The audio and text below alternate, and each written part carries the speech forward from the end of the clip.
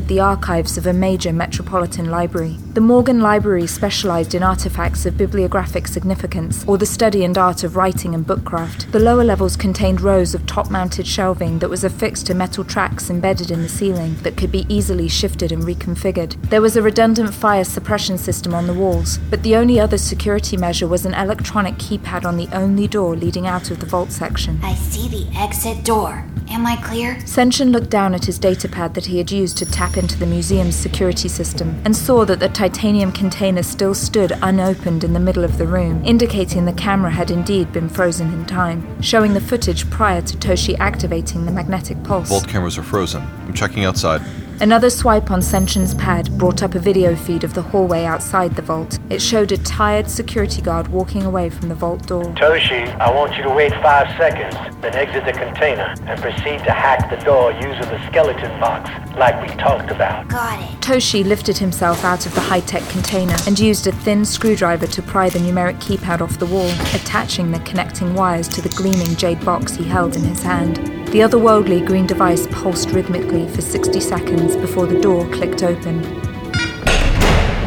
All right, Toshi, you've done a very good job so far, but it's time for your Black Dog training to really begin. We can see from thermal imaging that the guard around the corner is walking towards you. You need to get ready. I know what to do. The boy ran back to the titanium container and disconnected the rebreathing apparatus, which revealed 2 straps to be slung over the boy's shoulders. He then removed an oval mask that fit over his mouth and nose and connected its tubing to the rebreather mechanism. Lastly, he pulled out a tiny steel canister that was no larger than an average prescription pill bottle. I have the mask on and I'm showing my oxygen is good. Positive. Good. Remember to keep your face mask and a rebreather on until we say otherwise. The gas globes are very fast acting, but the nerve agent can still linger in the vicinity for minutes after dispersion. Okay, I'm ready. Just tell me when to go. All right, Toshi. Take out the guard. Toshi opened the small pressurized canister and allowed a small yellow marble to roll into his hand. The membrane will only stay intact for 10 seconds at normal pressure. You have to release the gas globe now. Toshi carefully moved his body out of the doorway of the vault and centered himself in the hallway. He could hear the guard just steps away from rounding the corner and spotting him. 5 seconds. Toshi knelt down and concentrated, tossing the small pocket of knockout gas like it was a tiny bowling ball. The gas globe bounced once and quickly rolled down the corridor, briefly coming to a halt in front of the patrolling security guard's feet. Bye-bye. The membrane surrounding the gas globe disintegrated in the ambient pressure of the hallway, releasing its potent blend of paralytic and somnolent gas. The guard stopped in his tracks and suddenly looked around as if confused by his surroundings. His vision clouded, and for a moment he thought he saw a small boy wearing a strange mask walking towards him. There. An instant later he collapsed to his knees before dropping flat against the floor unconscious.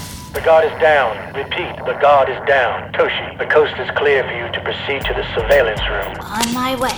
I've got this. Toshi exited the vault room and ran down the corridor, stopping only to stand briefly beside the motionless guard.